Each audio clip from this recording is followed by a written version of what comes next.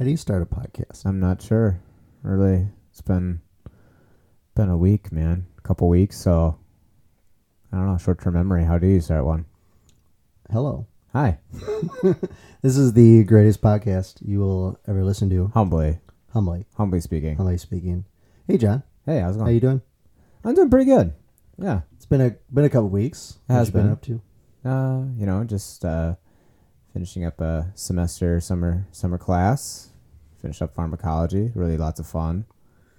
And then it's it was like 12 hours of summer vacation, and then now I'm next semester. So 12 hours of summer didn't get a whole lot. Didn't get a whole lot of a break there. So that's okay. Pharmacology. Pharmacology, yeah. I'm convinced that most scientific fields of study, like their names don't mean anything. It just it's the right suffix and the right prefix to sound smart.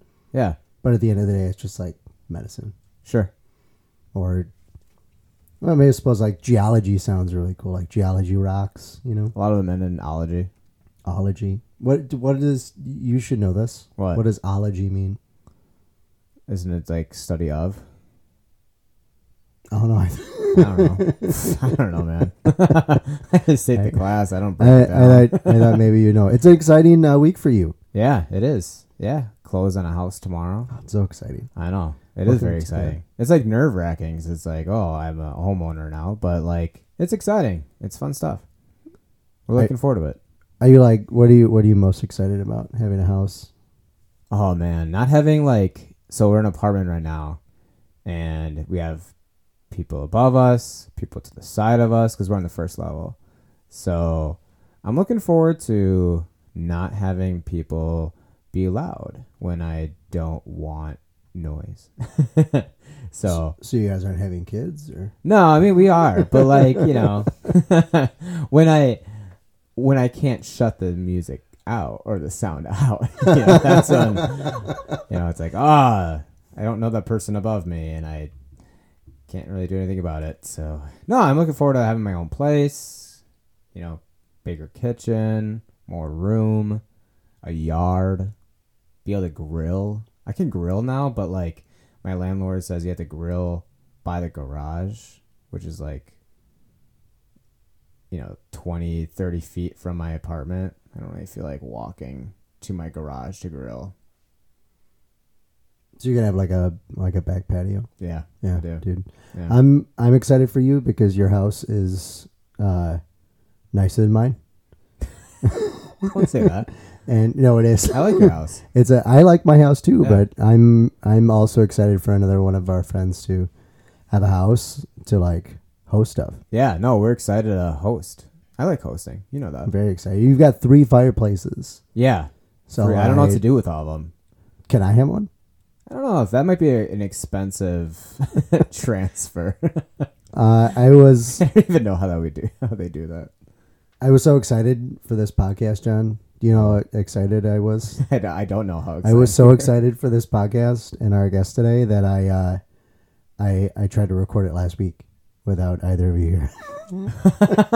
That was really funny. You made me really nervous. I was home studying per usual on a Tuesday and eating. I think I was eating dinner that I had just made. So it's I received the text and all of a sudden I'm starting to scarf down food. Oh my gosh, maybe I did get the date wrong. And then I called you. I was like, wait, no, it's next week, man.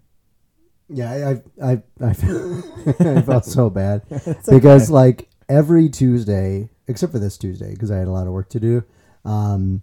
Every Tuesday without fail, I'll listen to the Hamilton soundtrack.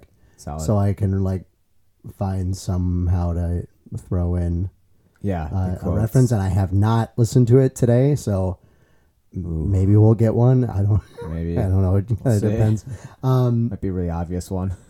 So I was totally ready to talk about something today, and then I remembered something else on my drive home. Okay. So I get 2. I'm gonna have you choose. Oh, okay. On the spot. Wow. A lot of pressure. And I'm gonna try to be as vague as I can. Okay. So a school or nuns? Ooh. Let's talk about nuns. No. Yeah. I was kind of hoping you'd pick school because Oh. school starts this week for a bunch of kids. Okay. But All right. Sorry. you don't know that. You don't know that. It's okay. We're gonna we'll go with nuns. This is the Yeah. one I'm less prepared for. But we can switch it to school. no, it's man. it's okay. All right. It's okay. We'll roll with it. Yeah, let's switch it to school. Okay, school. Here we go. So I tried to give you the illusion of choice, but you didn't do exactly what I wanted you to do. So school. School. Yeah, I'm really glad you chose school. Yeah, there we go. We'll save the nun one for another day. Not about a real nun, so I mean it doesn't really count. Oh, okay. So school starts this week for lots of kiddos. Yeah. In the area. Yep. And I used to be a teacher. I know. I'm a recovering teacher, as I've Yes. said multiple times. When I was teaching, and I just had a fantasy draft, not like this last weekend. Solid. Unrelated. Did the first thing in my 9 years of playing fantasy football, more than that, 10 years, 11 years. I drafted Timmy Brady, Wow. Tom Brady, and I'm not a big fan of Tom Brady. Oh, that's bold. So I immediately traded him Yeah. for Jalen Hurts. But Okay. that was just exciting because every pick I made in the draft, and if anybody who's listening just played fantasy football, every pick that I made, I hated. Oh yeah. Like, I've been I there. can't believe I'm picking this Yeah. guy. I don't like this guy. But you know, you try to get the I value. had a where you fantasy are. baseball draft like that. My first year did it. I was like, oh, I don't like any of these guys. It's like, I don't know why I did this. You're just trying to get value. Regrets. Anyway, so one of the guys in that league is a teacher buddy of mine who I taught with for a couple of years in Green Bay. And when I was a teacher in Two Rivers, we graded on the standards based scale instead of a letter scale. So when you and I went to school and everyone else went to school, we had letter grading system. It was a percentage based, right? Right, like- 60% as a D, Yeah. 70% as a C, yada yada yada. Yeah. But that makes kids feel bad because they have to do better than halfway to pass something, and that's mean. So Yeah. How dare we instead go to standards based. So we break down everything that you need to learn in standards. Okay. So like if you need to know how to solve an equation, we break that down into little steps, and then you get a rating. It used to be C, P, and M for complete, proficient, and mastery. So we did instead 0, 1, 2, and now it's 0, 1, 2, 3, 4, which is getting suspiciously close to A, B, C, D, F. I was gonna say, I was like, we're getting really close to just having an A, B, C, D, E. Or no, skip the E. I was wondering why E was skipped, but But so the whole reason behind it is that like you can break down a learning thing, whatever you're supposed to learn, into like, hey, you are proficient in this, or you can do the bare minimum here. So we're gonna say that you completed the standard. Now you can also master the standard, and there's a lot of debate on what that like yeah. line to line looks like. And I'm not here to talk about teaching education or teaching philosophy because I don't care. But and I do care a little bit. But I was starting to think about this as in regards to like prayer life, and just in our liturgical life. Okay. So if you've got a standard, let's just go with solving equations. Everybody knows what a solving equation. Uh-huh. So you can be able to solve an equation. You can make the bare minimum. We'll say, hey, John knows how to solve 3-step equations. We put an equation in front of him. He can solve it. Boom. He's got the standard done. You move on. You're excited. Good for you. Yay. But you can also be able to apply an equation to a word problem or a situation. And you can apply that solution and interpret what that means. That's mastery. At both of those levels, you've quote unquote met the standard. Okay. You get what I'm saying? Yeah. So you, John, you've done the bare minimum. You've completed the standard. And maybe, Jim, Bob, whatever. He masters it. Okay. So as far as like the standard is concerned, you've both met the criteria. You know what I'm saying? Yep. Okay. But you could argue that Jim Bob probably has a better understanding and has done better than you. Mm-hmm. Right? Right. Yeah, he's mastered. Okay. So, and I apply this. I'm going to turn the mirror directly on myself for this. In our prayer life, in our liturgical life, how often do we think about God as this, as this accepting God who just wants to, it was going to accept us no matter what, which is true, which is true. So he's going to accept whatever we give him. So let's just give him bare minimum. You should pray. God wants us to pray. Right. So if I pray for 5 seconds, I have prayed to God. God is happy about that. Absolutely. Absolutely. Right. Could have given him more. I could have been, you're right. I could have been distracted that whole 5 seconds. I could have not cared that whole 5 seconds. Did God hear my prayer? Absolutely. Did I do what God wanted? Absolutely. Yeah.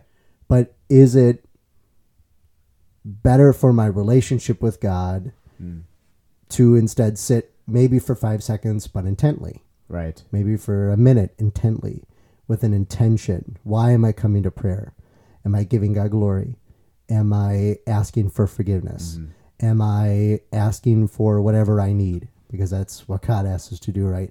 And then am I giving him more praise and thanking him and telling him that I love him? Right. When we, and I see this sometimes even in, and I'm going to get spicy. Oh.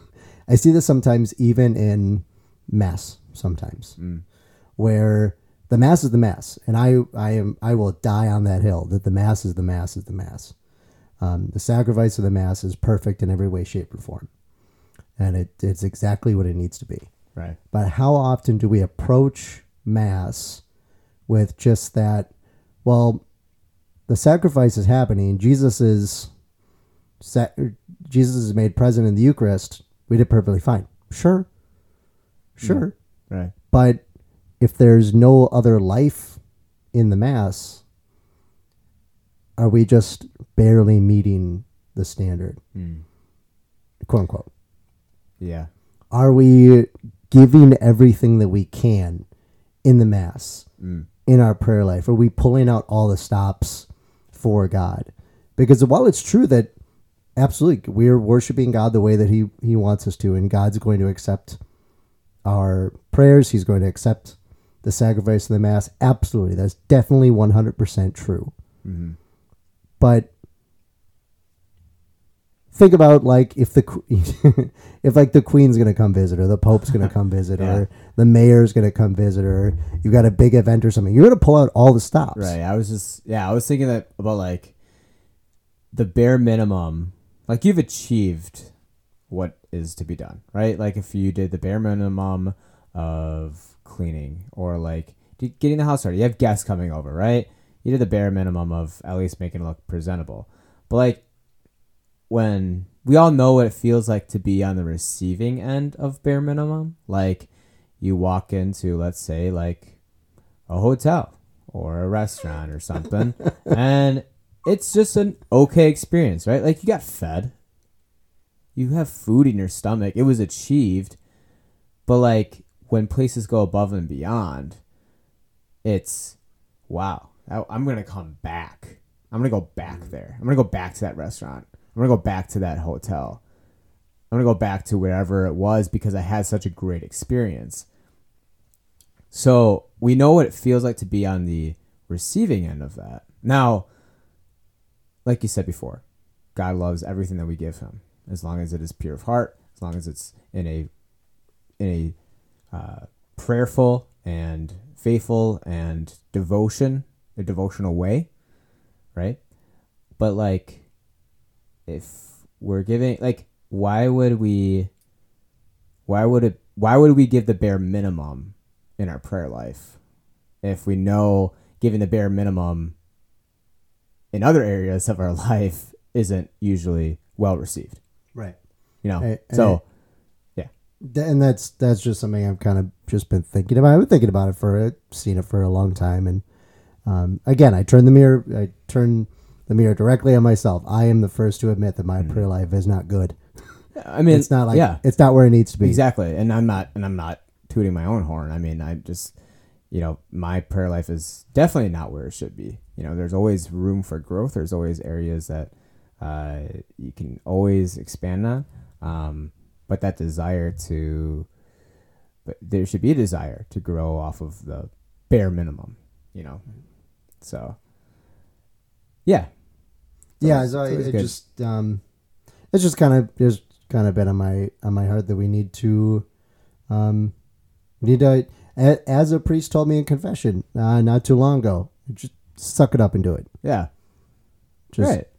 Just do it. Look at Shia LaBeouf once said. Yes, Shia LaBeouf. Shia LaBeouf, dude. I'm so excited. Okay, we could. Should we leave that for another day? The Shia LaBeouf news. Shia LaBeouf is going to be Catholic after doing his role as Padre Pio. Yeah, he was on Bishop Barron's podcast. Hour and a half long. I have yet to watch it. I haven't had a minute to do it yet.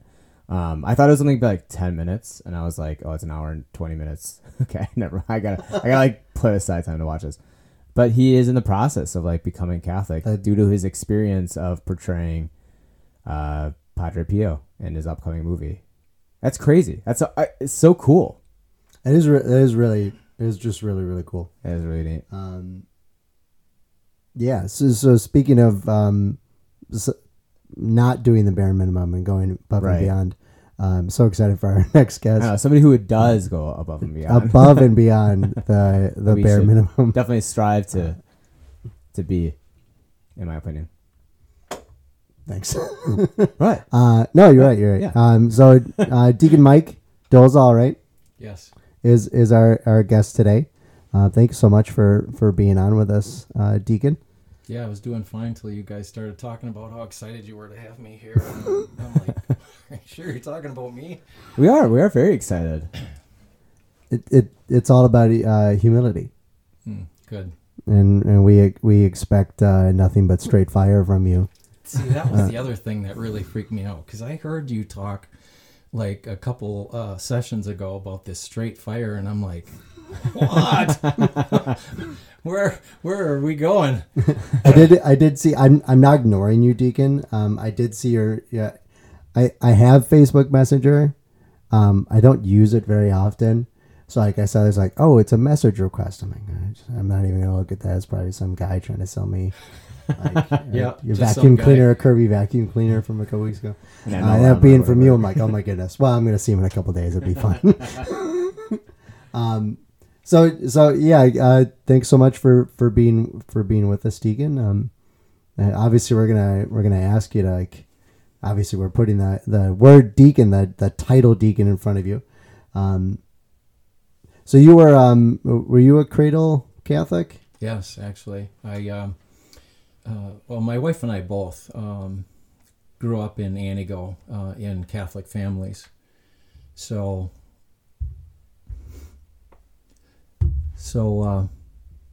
yeah, I've been a Catholic all my life, and I was thinking recently about my family, my mom and dad, my birth family, and some of the gifts that I was given as a young person, as a child, and one of the greatest gifts that we were given as children growing up in that family was that every night before we went to bed, my mom would like yell up the steps.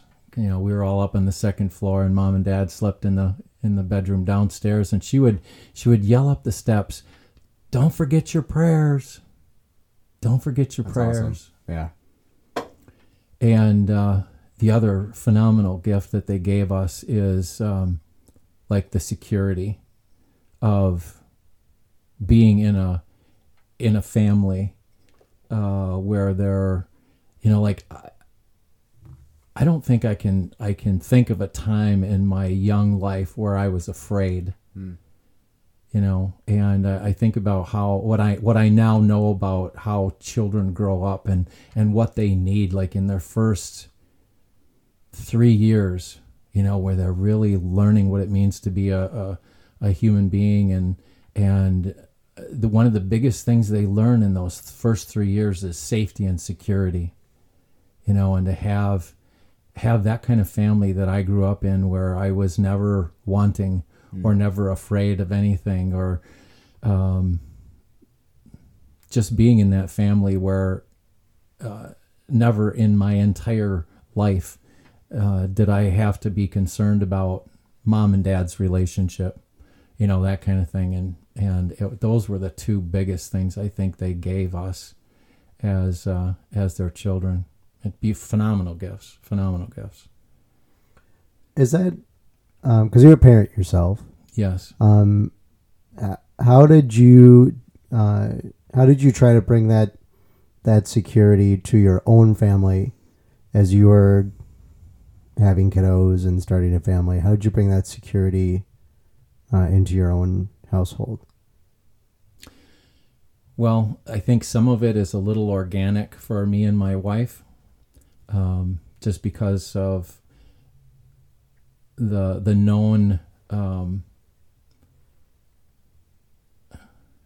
security that we have in our relationship. There's really no questions there, and knowing that is going to filter down to the kids. But in other families, one of the things that I've noticed is well, for me, music is very, very important. So my best thing that I know that I have no regrets about, especially with our first two, the twins that are now 33 years old, married and with children, was that they grew up with Christian music, knowing that they had music running around in their brain that spoke to them about something sacred was just phenomenal. And of course, the other little things, praying and going to church and all those important things that you would expect from a religious family. So, and that's really cool. I like hearing that kind of stuff. And so you are from and I'm sure that, like, this security and this knowledge of faith, and you've got a prayer life, I'm assuming, as a child and as a family, which is super important. You see I remember one time when I was a young parent. The kids were probably in grade school, and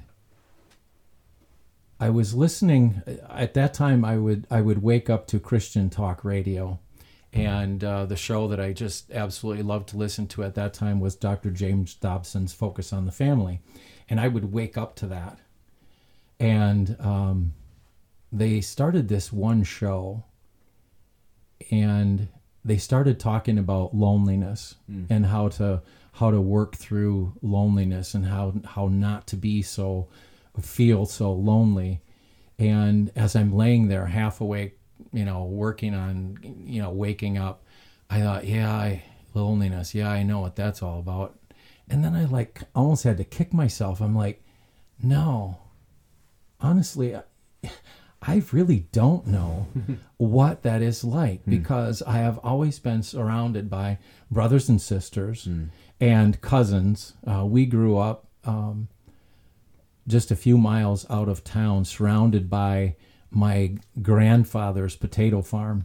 So there were always cousins within a bike ride away from us. That's pretty awesome. I have memories of dirt paths and the smell of mud, because of the times that we have been on those dirt paths going to see what we can have fun with our cousins. But the biggest thing is that because my mom and dad instilled this prayer life into us, I have never felt alone, because because God was always just one thought away from me. Just one thought away. Yeah. I interrupted you. No, that's okay. hey man, it's your show today. It's not our show today. So I'm curious then, because you've got this, as you said, God's always a thought away, and praise God for that, right? So how does, I'm really curious because it seems like you grew up in a very devout household, a very connected household with a strong relationship to our Lord. What is your vocation search then look like? And I'm always curious because deacons, permanent deacons like yourself, like Deacon Mark, who we had in the podcast earlier, you're kind of living out two vocations, also one kind of at the same time. Yeah. So like you're married, but you're also a deacon. Yeah. So I'm curious what that vocational journey looks like for you. I'm more curious in whether you, and I'm sure you did, consider priesthood, and how what does that journey look like for you through marriage to being a deacon? Mm-hmm. Yes. And you're making me think about kind of like the word redemption, where we have something and maybe it's not perfect or maybe it's even awful, and we give it to God, and he changes it. He makes it into something beautiful and sacred. And maybe we should pray about this before I say a word. And this little prayer is a bit of redemption for me. I'm sure the two of you have heard of the song Kumbaya. Yeah. Yeah, sure. Yeah. Once or twice. Deacon's got a guitar with him. Oh, yeah, we forgot to tell people. You guys can't see it right now. If he sounds a little far away from the mic, it's because he's hunched over his guitar, trying to keep the guitar away from the microphone and away from bumping into things. First live performance on his podcast. Yeah, this is pretty big time. Yeah. This is no pressure. We're gonna ask you for autographs. So and redemption after this. Okay. So redemption. I'll just talk a little louder. I absolutely love the melody of the, I guess you would call it African spirituality, African tune, African spiritual, that's the word I was looking for, of Kumbaya. Yeah. But I despise the song because I didn't know what Kumbaya was. And later in my life, as I would have the opportunity to get reconnected to this because, oh, Mike, you play guitar. Yeah. Well, come to our bonfire or whatever, I didn't know what it was. And I found out that there is no such word in any language. Oh, okay. Yeah, right. Yeah. So here I am. I like this tune, but I can't sing the song because it sounds like a prayer, and I don't know what I'm praying. If you know what I mean. So, as an adult, maybe before or shortly after I became a deacon, I was asked to be part of a spiritual gathering around a campfire, and the one who was coordinating it asked if I could play the Kumbaya thing, and I'm like, and she said, well, I'll send you the music. Yeah, okay. I don't have the music because I would never play that song, but okay, good. And when I got the music, there was this hint of the story to Kumbaya. And later I found out that the story is that the missionaries who presented this song in the African, wherever they were in their mission, the story goes that they were leaving. They had to, that's all the time that they could have there. And so they sang this song as they were leaving, and the people who they were leaving behind didn't really catch everything. So they sang what they thought they heard. Yes. So the story now is that it really isn't Kumbaya, it's come by here. Oh. Come by here. Interesting. So, All right. What a That's fun. redemption. I never knew that. So cool. from absolutely craziness, I don't know what it is, to like one of my favorite songs, because God gave me the opportunity to learn more about it Yeah. and to actually now pray it. So for the sake of the one who gave this to me, because from what I understand, she's having some health issues, and pray with me if you would.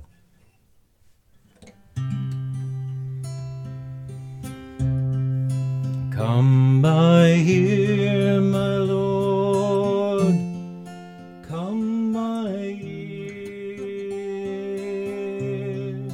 come by here, my Lord, come by here,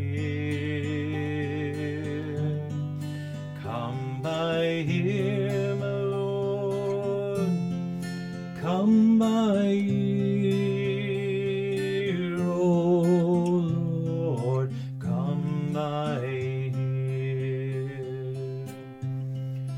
Hear me praying, Lord, come by here. Hear me praying, Lord, come by here. Come, hear me praying, Lord, come by here. Oh Lord, come by here.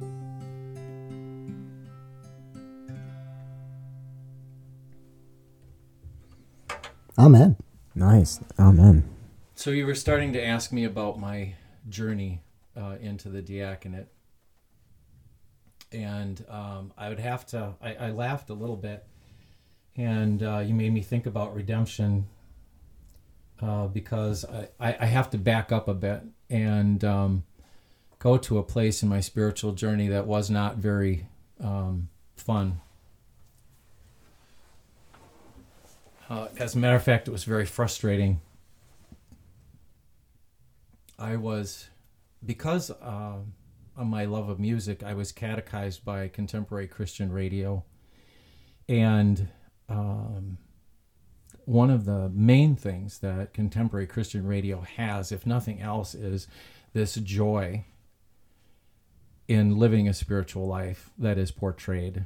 And I guess some of it is kind of like Facebook, you only see the good things, but there is that emotion and that joy that is part of contemporary Christian radio. And I was really, really frustrated as a young adult because, and even into my life as a young married person, because I felt like we were alone, my wife and I, in this journey. There weren't things that we either took advantage of or just weren't even available to us to grow with other people.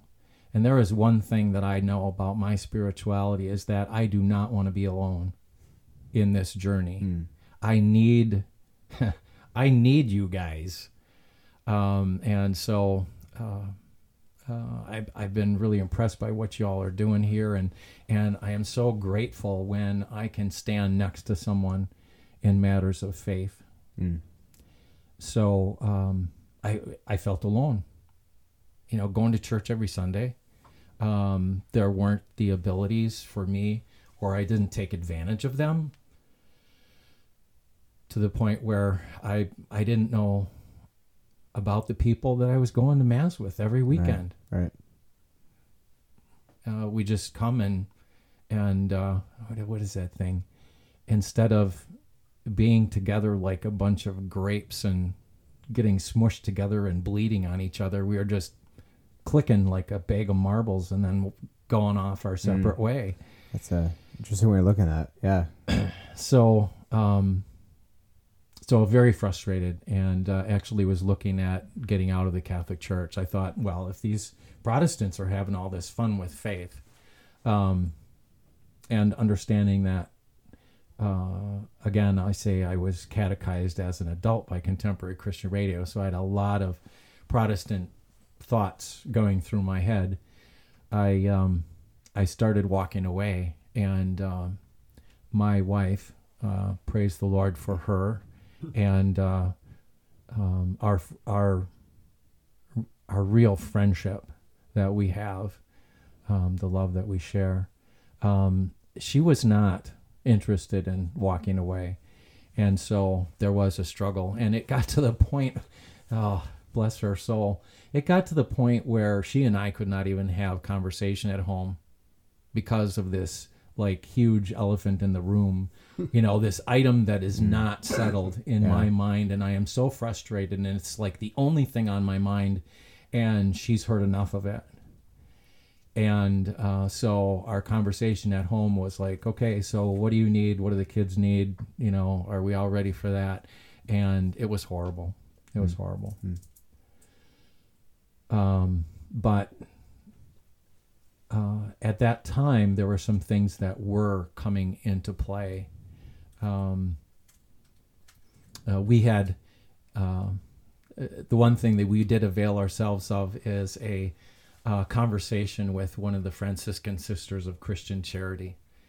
And I have grown to just absolutely love the fact that not only did I grow up with the Franciscan Sisters of Christian Charity as they served my parish of St. John's in Anigo, but then to be able to live here next to the Mother House where the fire of their prayers are just, blowing stuff out of the water.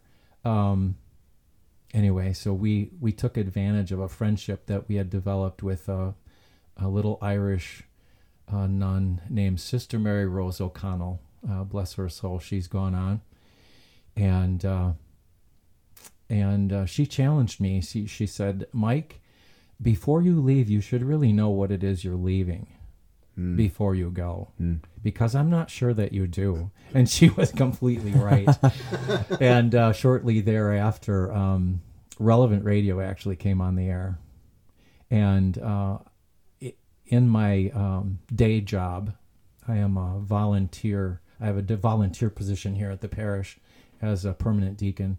In my day job, I am a technician for AT&T, and I spent 30 years as an outside technician, and now the last 7 or so as an inside technician working in the switching center. So when Relevant Radio came on the air, I spent my days driving around town being recatechized.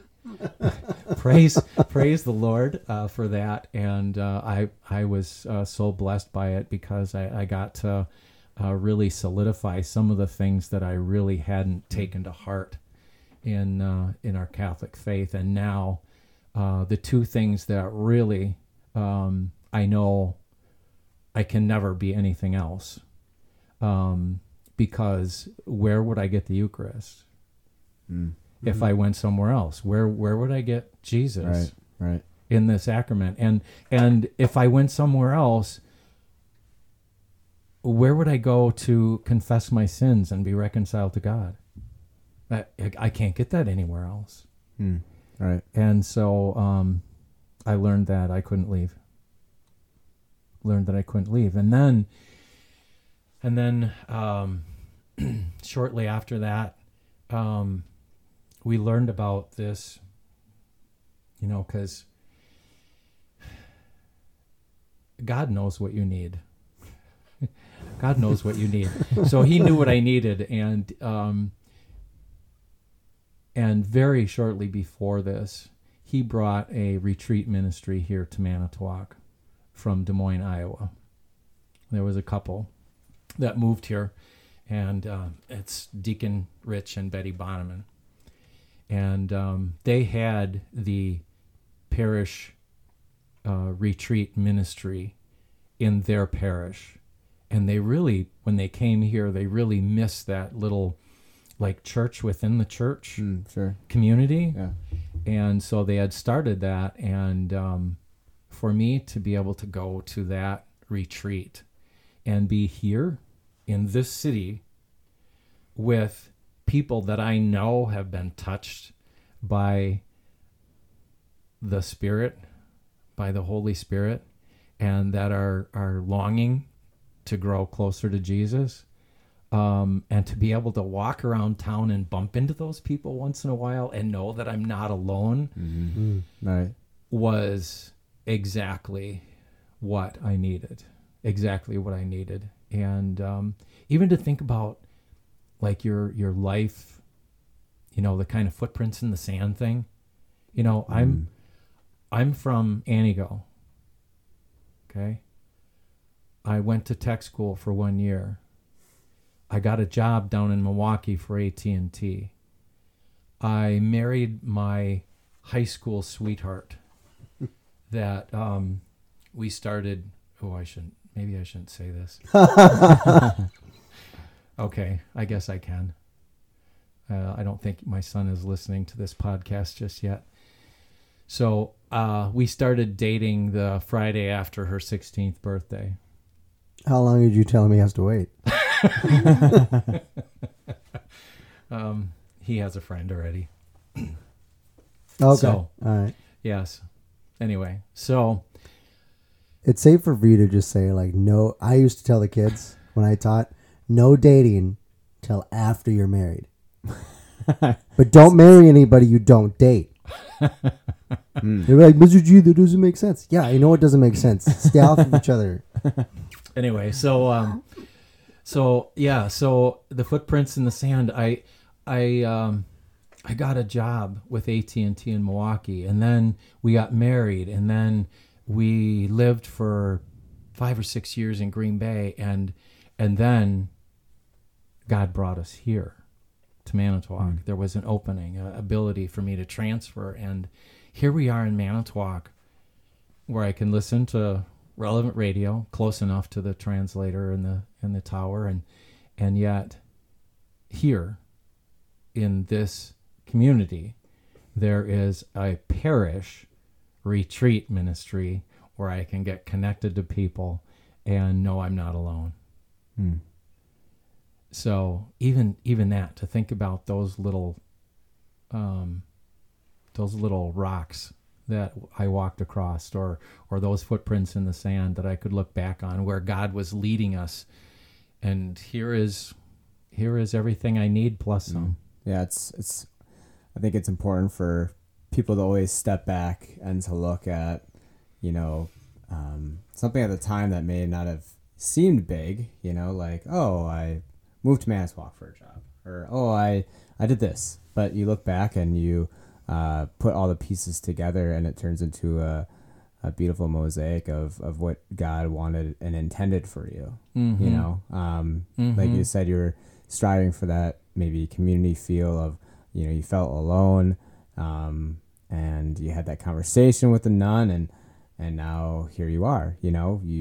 That ministry came here and you stayed, and it's a good thing that you stayed, because God was like, no, I have something planned for you. You stick with me, and I'll guide you in the right place. Yeah. Right direction. So then shortly after that, the question became, okay, God, you got me. now what? Now what? Yeah. It's interesting to think about what's going on in our parish and continues to happen through that retreat ministry. All of the deacons who have been ordained from the Manitowoc parish have been part of that retreat ministry. They have gone to that retreat ministry. They have been touched by God in a certain way. And this CEW, Christian Experience Weekend. That's what it is, right? Yeah, the CEW is actually a child of Crescio. It came about because there was a moratorium on Crescio for a time, and the parishes couldn't just not do it. So they did patterned after the Crescio, but a weekend, not a 4 or 5 day thing that the Crescio is. It's just a weekend, but enough to, light someone's fire, allow them to be touched by God, and take a second to find out what he might want from me now that he's got me. Anyway, so that's just a little bit about the CW, but that's where I ended up. Now you have me. What do you want? What do you want now? And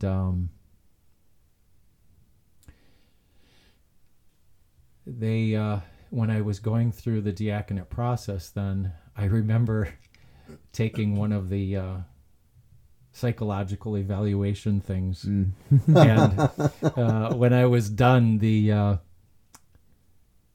guy who was facilitating the tool said something on the order of, "You're kind of an atypical candidate." He said, "It's interesting. You actually scored a lot like a sociopath." No, he said you actually score a lot like a lawyer. Sociopath. What'd you say? Yeah. Yeah. Like No hate. No lawyers insult either. Anyway, so it was an interesting journey into the diaconate, and initially, when I went to the diocese, it was, what is this? What is this about? And I don't know if I'm being called into the diaconate, but I discovered that call through others. There were people who were watching me, and they were asking questions. I had in a couple opportunities to, speak for the parish in one of those situations where they're promoting something and they need somebody to say something at the podium, and then they heard that I was in the commission ministry program, and trying to figure out what it means to be a deacon, and they were like, "Oh, Mike, you would be such a good deacon." And I'm like, what do you think you see? What are you looking at? But it was through those conversations with those people that I discovered that God was calling me, and there are often times where I still look at him and I say, "What were you thinking?" And okay, so just so that we can get the jokes out of the way, and I won't have to try and figure out one of your jokes and then sit here for thinking, "Oh man, these guys are way too smart. I shouldn't be here." We're not that smart. Anyway. We'll get that across the way. I didn't even we are not smart dudes. Anyway, so here's the deacon joke, or here's the, I shouldn't have said that. Here's the joke. What is the most pitiful, needy creature in all the world that they need all 7 sacraments in order to get to heaven?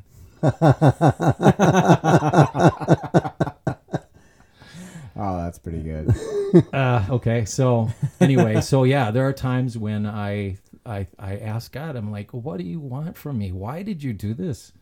Why did you call me to this place?" And when I am kneeling next to the altar during the consecration, I just think, well, okay,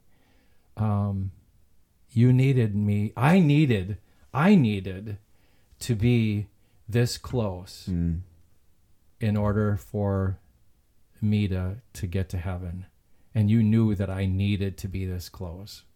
Otherwise, I there are a lot of things that the Spirit brings my way, and there are times when I know the Lord is using me, and I am blessed by that. But when I think about why God would you do something this silly, for myself, it's the realization that He knows what I need. And that's a humbling experience. I think, I think everybody kind of has that moment somewhere in their faith journey where God has to literally be as close as he can to them, or show, like, I don't know if you've ever seen the movie Bruce Almighty with Jim Carrey. Yeah. Great movie if you ever get the chance. Morgan Freeman is God. Yes. In that film.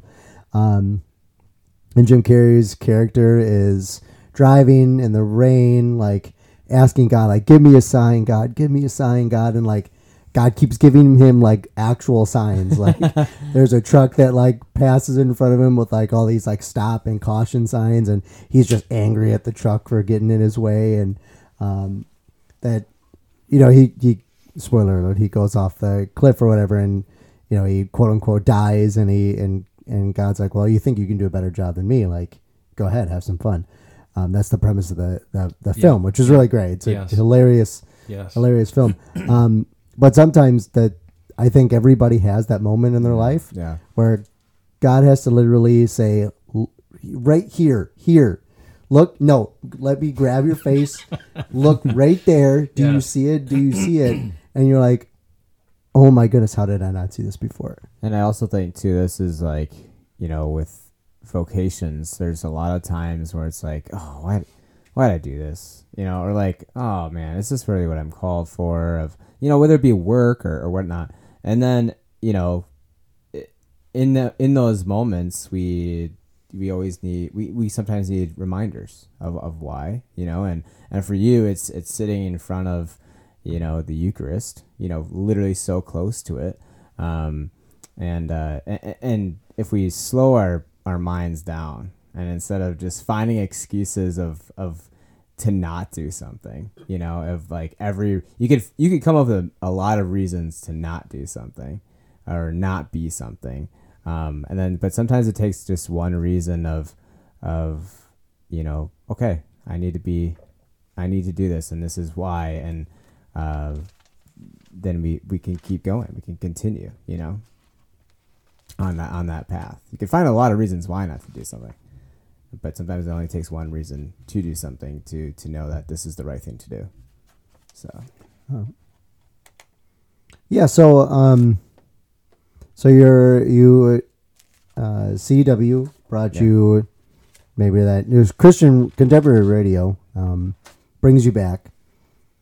This retreat community, CW, you said, right? Yes.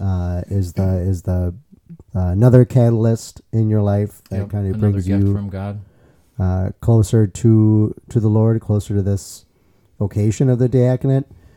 People start telling you, hey, you know, Mike, you should start looking at maybe becoming a deacon. So you go to the diocese, you ask about the program, and you did the psychological workup. You're a lawyer. And go ahead with your question. And then just bringing everybody back to where we were.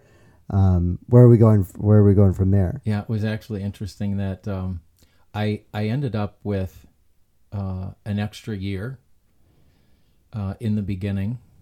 The diocese, in their great wisdom, and I love what the diocese is doing with their commission ministry. I guess it's Emmaus program now, or I don't know.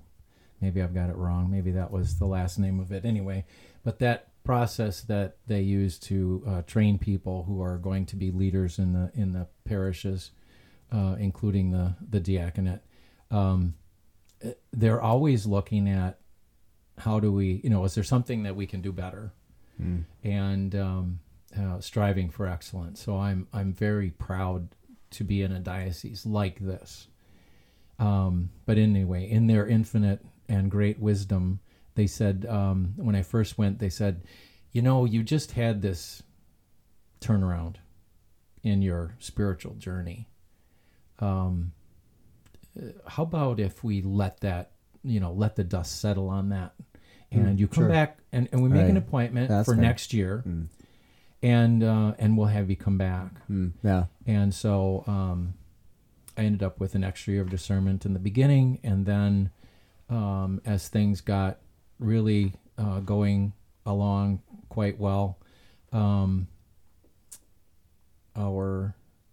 twins were 16. We were blessed with a bonus baby. literally blessed with a bonus baby. And so instead of doing the night classes, which you can get through the things faster, I stepped back and started taking Saturday classes, which spaces the classes out just because you can't do 2 in a week. And it allowed me to take time for homework, and kind of let the chaos settle in our lives, in our family life. It's fair. And so it was as an extra year at the end as well. So I started with one group and then fell back and was ordained with a different group of guys. And so let's let the dust settle on this for a year. Yeah. Yeah. And at least it was, it is, as Deacon Mark put it, when you're going to be a deacon, you're just kind of waiting for somebody to say no to you. They weren't saying no to you. They were just saying, let's just hit the pause button. Right. Just kind of see right. where you're at, because we can be emboldened for a short amount of time. I always kind of akin that, just kind of, again, turning the mirror on myself and how much I struggle. Every time I try to pray a novena, really like gung-ho for the first 2 or 3 days, and then I never finish it. Fun fact, I have finished 2 novenas in my lifetime. Okay. The Divine Mercy Novena, because that's an easy one. And so I struggle with novenas. The only other novena, quote unquote, that I've been able to do is the 45-day novena to Our Lady. Okay. Where it's like it's multiple novenas in like petition, and then like multiple novenas in penance. Okay. And I prayed that novena. It was a rosary every day with multiple other like prayers. And that was before I asked Elizabeth to marry me. That's what I did in preparation for that. So that huge, huge one, and then the Divine Mercy novena every year. The only novenas I can because I just forget about them. I just feel bad. That's because the Divine Mercy one is, well, I know how to pray the Divine Mercy chaplet. Right. That's not a really big deal. I can do that. And then I know how to pray the rosary. That'd be really easy to do. But these other novenas without, they have the prayer for themselves. I love St. Joseph. I don't think I've ever been able to finish a St. Joseph novena, which cuts me to my soul. But I was able to do the 33 day consecration to St. Joseph.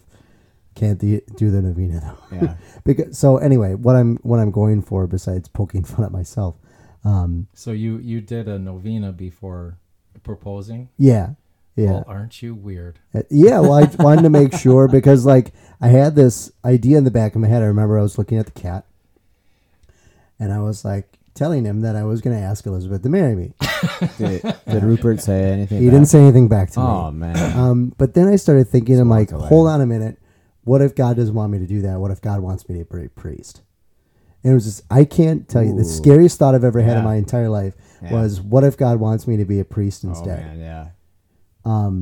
And that is a question every young man should have to ask. Right, because I was always so worried. I'm like, I have to ask God. I have to ask God. But then I'm like, if you ask him, he might say yes.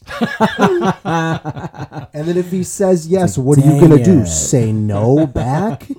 So I'm thinking this nightmare scenario where God's like, yeah, dude, I want you to be a priest. I need you to be a priest. And then I have to tell this woman who I've been dating for a year, who I want to marry desperately, who's way out of my league. No, I think God wants me to be a priest, and I'm a baby Catholic at this point. I had been a Catholic for a couple months. I had been confirmed, right, as I came back to the church. So it was just it was terrifying to me. Thank God Almighty, he was not asking me to be a priest.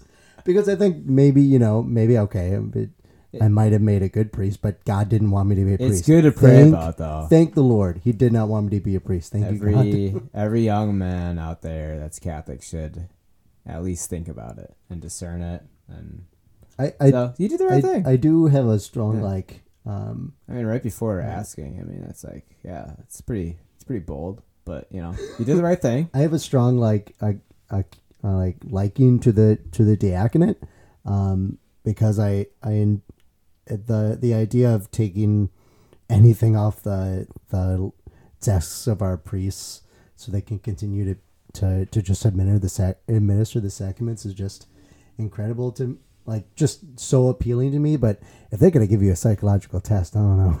Yeah, Cameron and I half joke about boys brunch becomes about brunch. We have a bunch of guy friends that we get shout out to the boys brunch crew out there, but we always joke that in 30 years we're all gonna be the deacons of Manitowoc. So who knows? Yeah, but that's right. But if there's a psych eval, I don't know if I'm. Yeah, I don't know if we can pass I'm that, ready man. for that, man. Okay, so it's the psych eval. So you guys are making me think about something. So part of our faith journey is of course, the not knowing, right? And one of my favorite scriptures is the one where Abraham is being visited by God, and he says, "You are going to have a son, and you are going to be the father of many nations." And he's like, "You've told me this before, God. You've told me this before, and all I have to show is my servant." And he's going to inherit everything. And he's not my son. And God tells him to go outside of his tent and look up into the sky and count the stars if you can, and such will be your children. And if you read beyond that sentence, you start to realize that it's the middle of the day. Because they go into the covenant then that Abraham has with God. And, it's all these things that are happening before it gets dark. So Abraham is told by God to go outside and count the stars if you can. And he goes outside. And, of course, the only thing he's able to see is blue sky and clouds. There are no stars out in the middle of the day. Yeah. There's one. There's sun, right? Yeah. So he has to take this on faith, knowing that beyond what he can see are all those stars. I never thought of that. Yeah.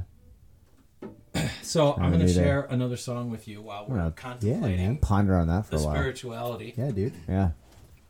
This is a very old favorite of mine. It's actually a Rich Mullins tune called "Sometimes by Step," and it has that little bit of scripture in it, where Abraham and the stars, but it's also talking about the journey of faith.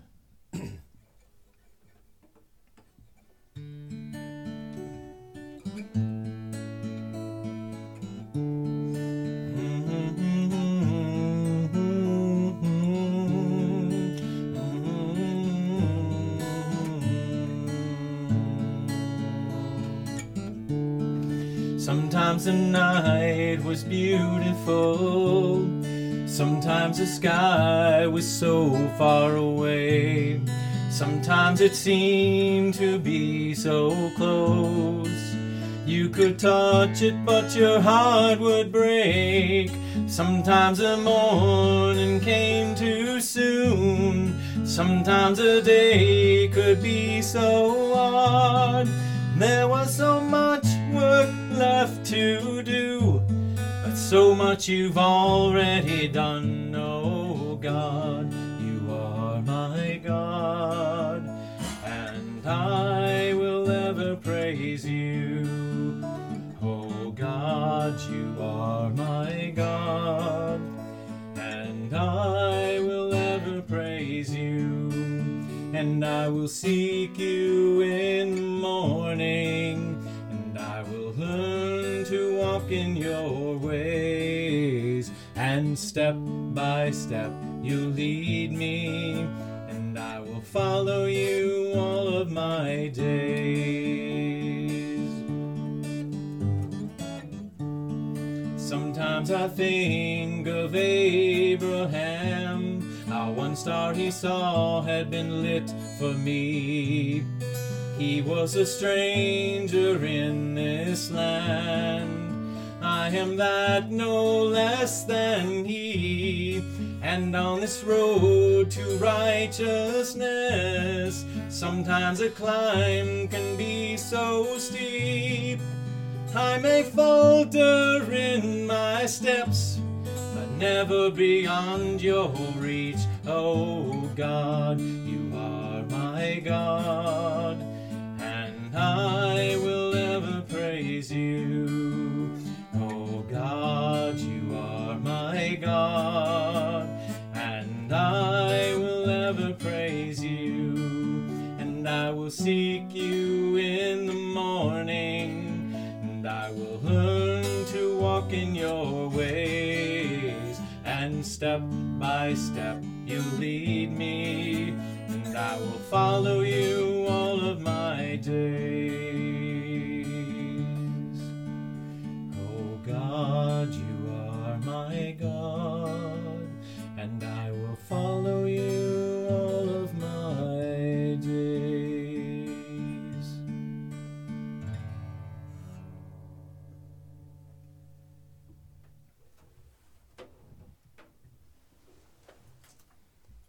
Amen. Amen. That was beautiful. Well done, man. I really hope that comes through. Me too. It sounded good on the test. I really hope it comes through. I hope it sounds good on your guys' end. Because otherwise, if I have to cut it because it sounds bad, there's going to be a weird conversation we're going to have after. It will be. Yeah.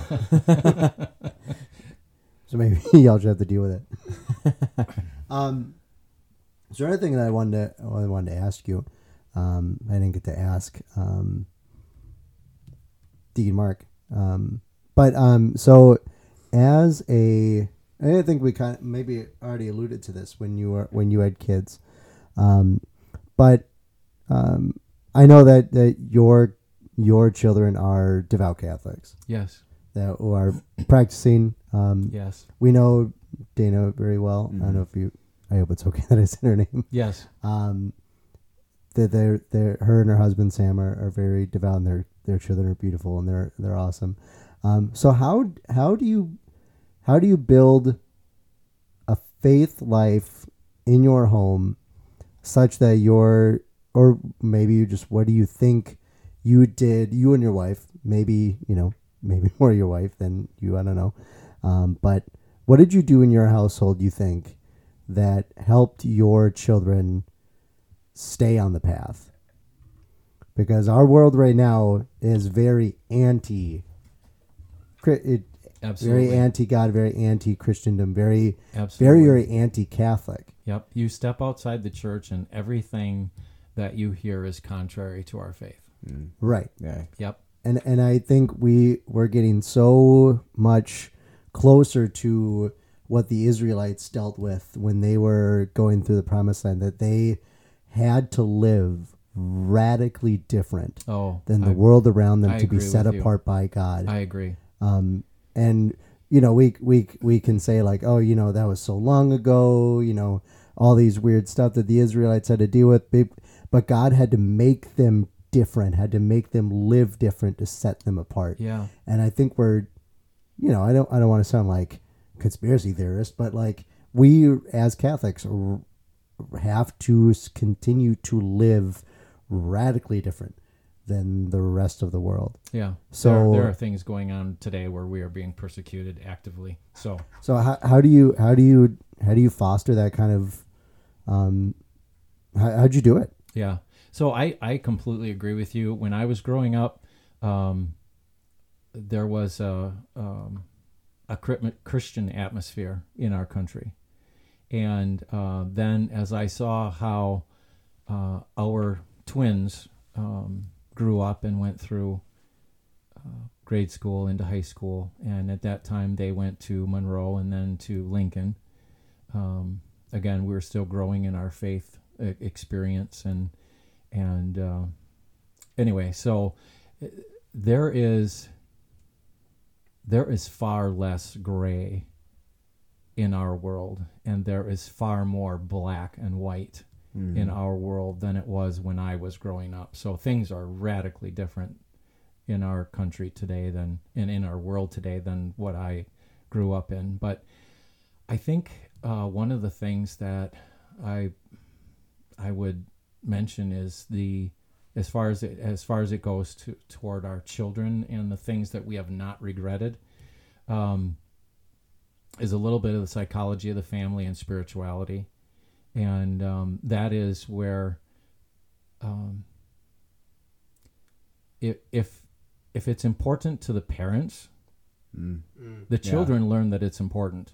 Right. Okay, and if there's a division between the mother and the father on any subject, doesn't matter what it is, the normal thought would be, well, they're going to choose one side or the other.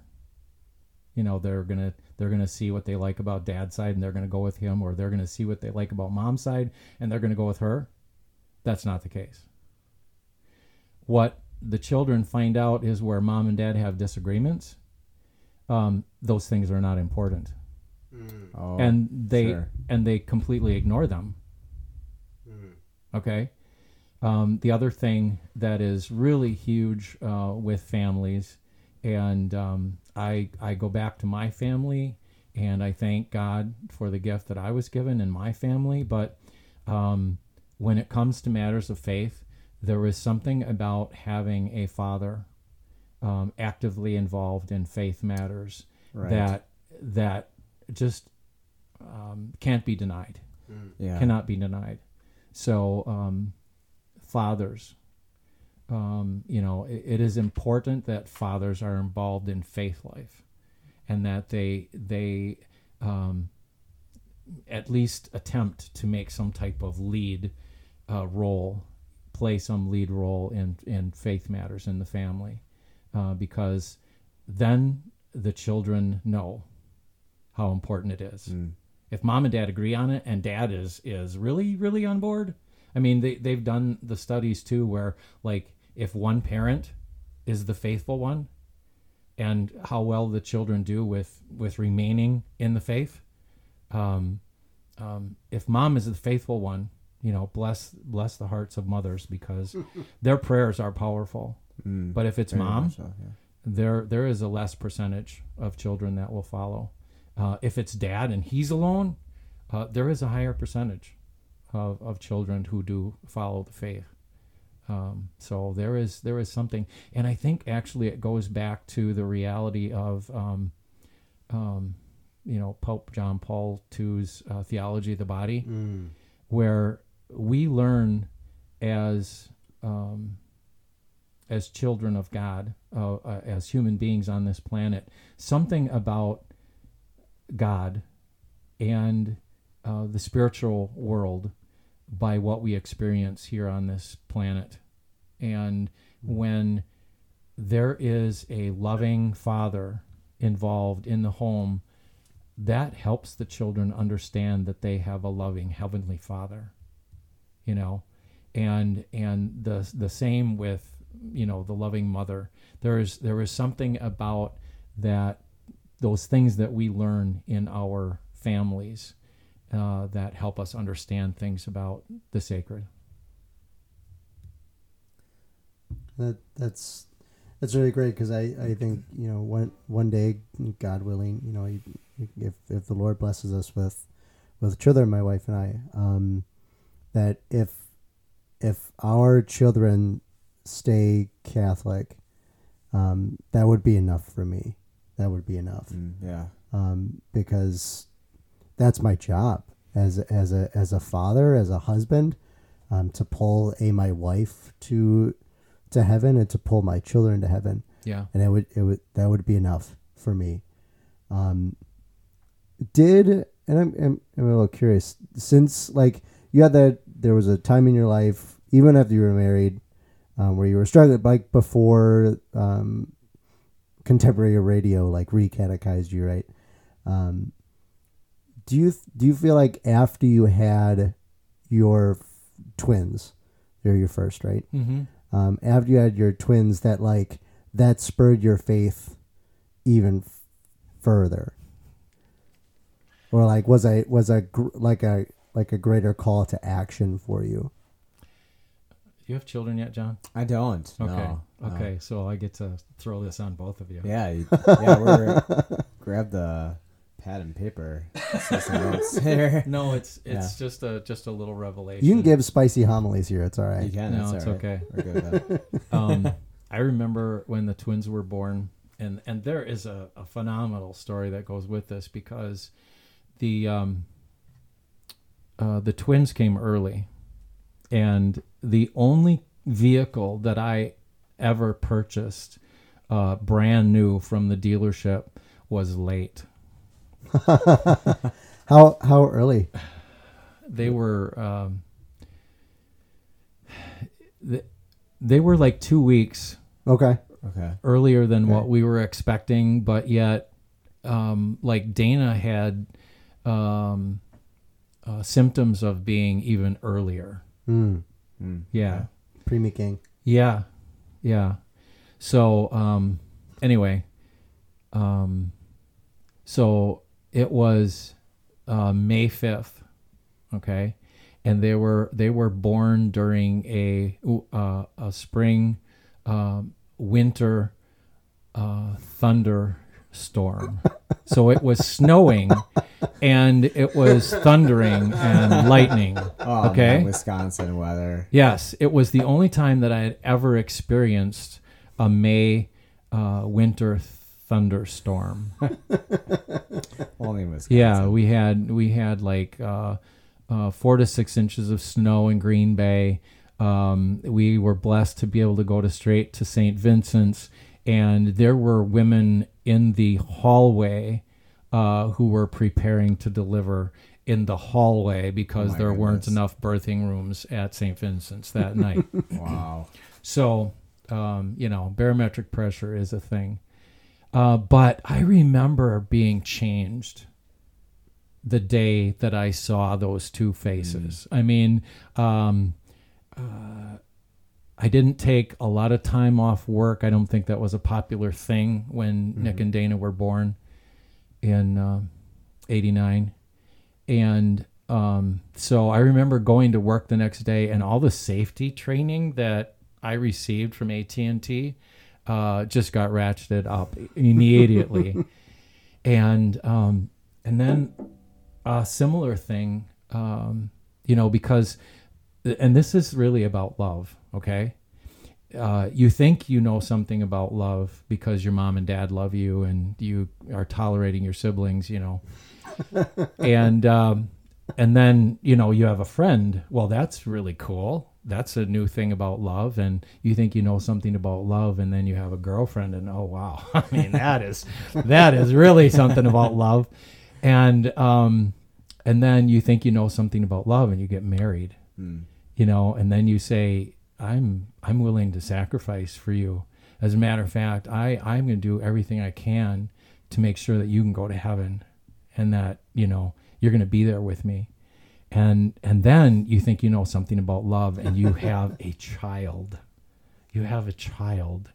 And this little creature that has done nothing worthy of anything except for they've come into the world. You just have this phenomenal love for this little creature. But for those who are grandparents, there's another thing that happens when your children have children. It's just like a whole nother level of love that is even beyond your own child. Yeah. Did I even answer the question you asked? Maybe. Honest, I don't really I think so. I think question. I think what you've said is probably better than the question I asked anyway, because it shows the levels of love that God reveals to us through the things that we're called to do, that we're supposed to do. Yeah. You know, you're called to marriage. Mm-hmm. If you're called to marriage, you make the covenant with your spouse, and you make a covenant with your spouse in the witness of God. And to remember, have children. God, I don't have what it takes, so you're going to need to help me. Right. And you make that promise to have children, and then you do what you say you're going to do. You have children, and God reveals more love to you, and then he reveals even more love when your children do the same thing. And how incredible is that?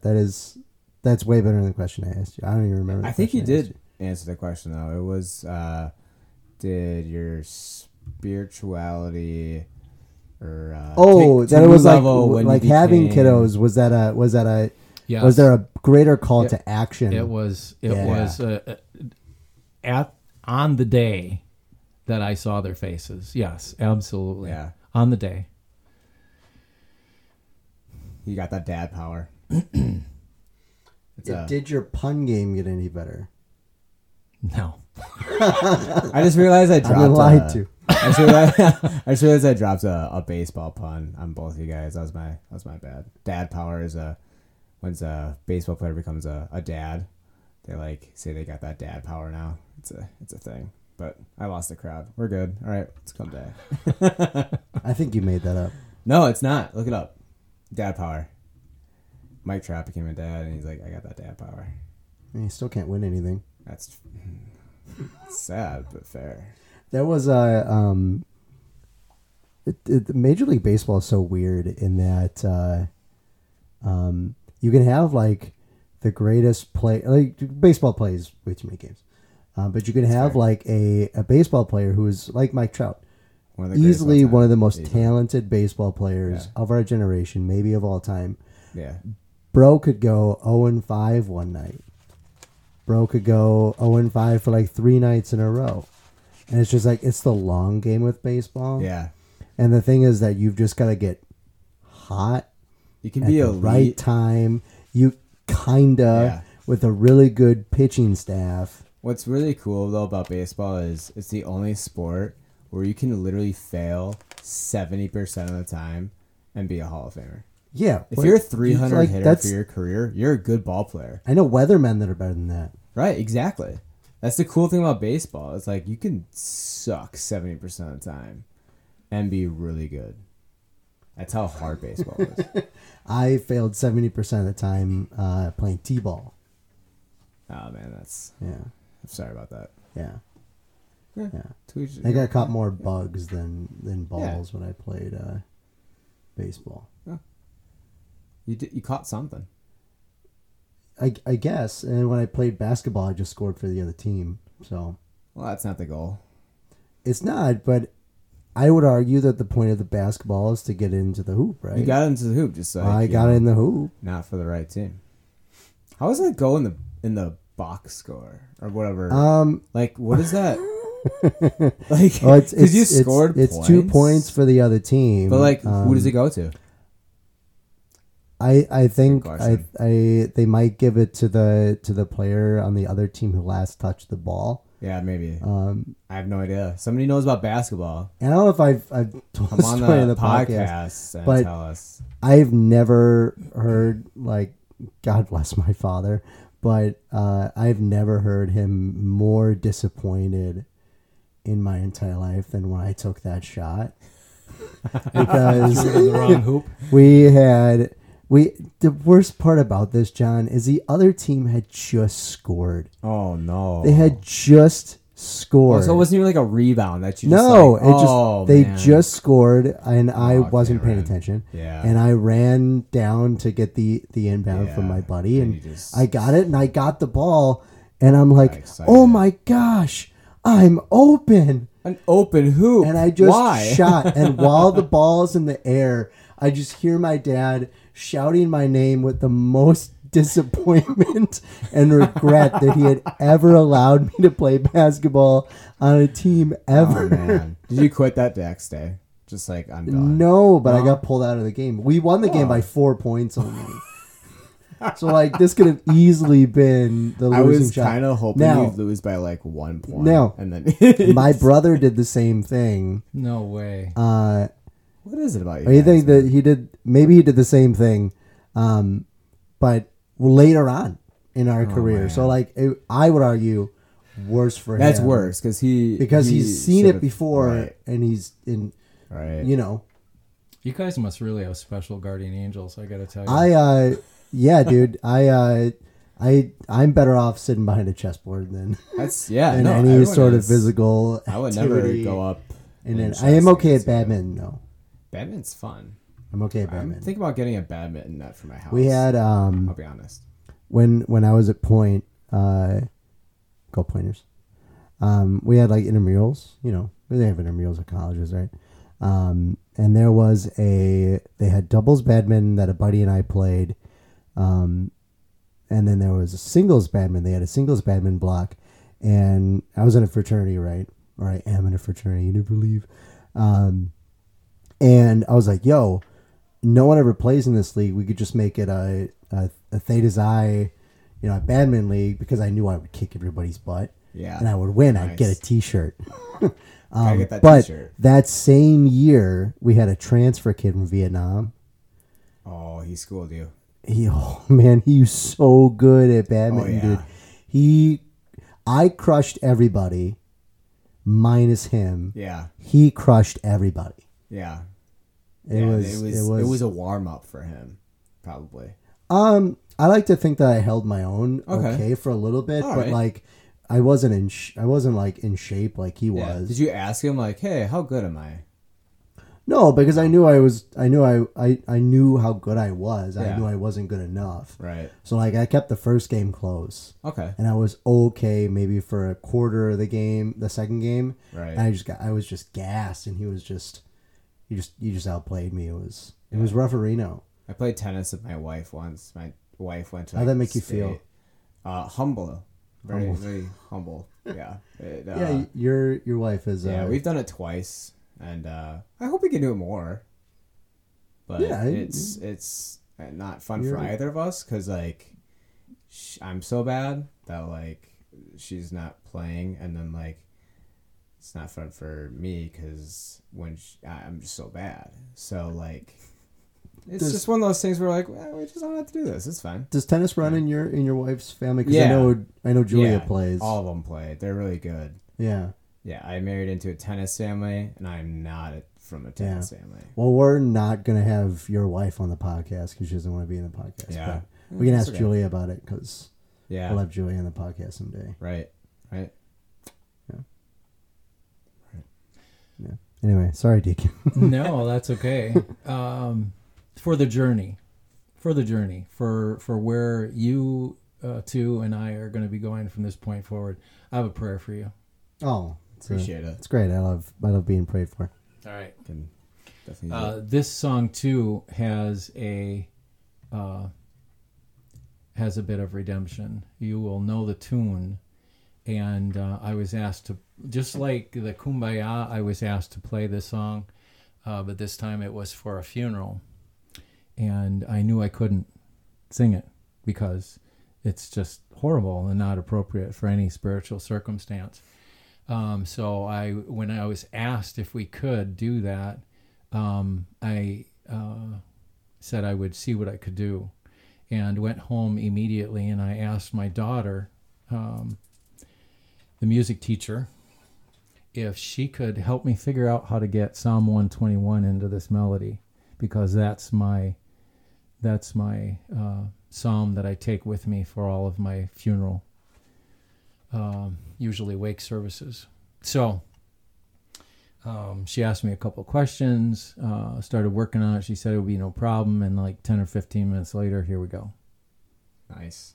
So I'm excited to hear it. So you'll know what I'm talking about in a second.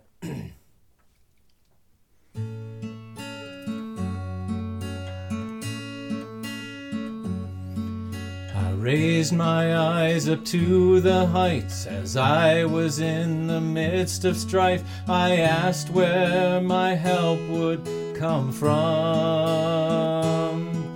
I heard a voice inside my heart, the maker of the heavens and earth. My help will come to me from the Lord. Hallelujah, hallelujah, hallelujah, hallelujah.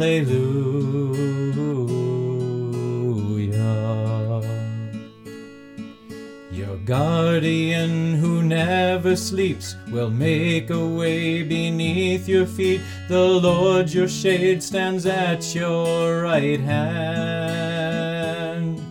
By day the sun will never strike, nor the moon when it is night. The Lord will guard your soul from all evil.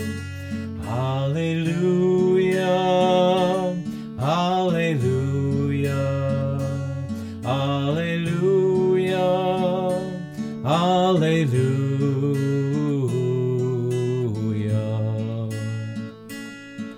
He guards your way, you're going forth, coming home, you're with the Lord, by your side both now and evermore. You raise your eyes, you lift your heart, you're walking in a victory march, and now you are singing hallelujah, hallelujah, hallelujah, hallelujah, hallelujah,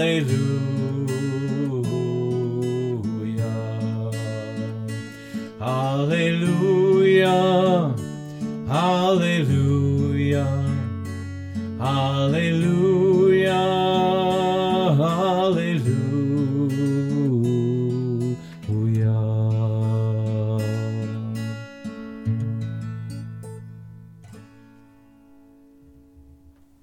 So one of my favorite things about being a deacon is offering blessings in the times when I can.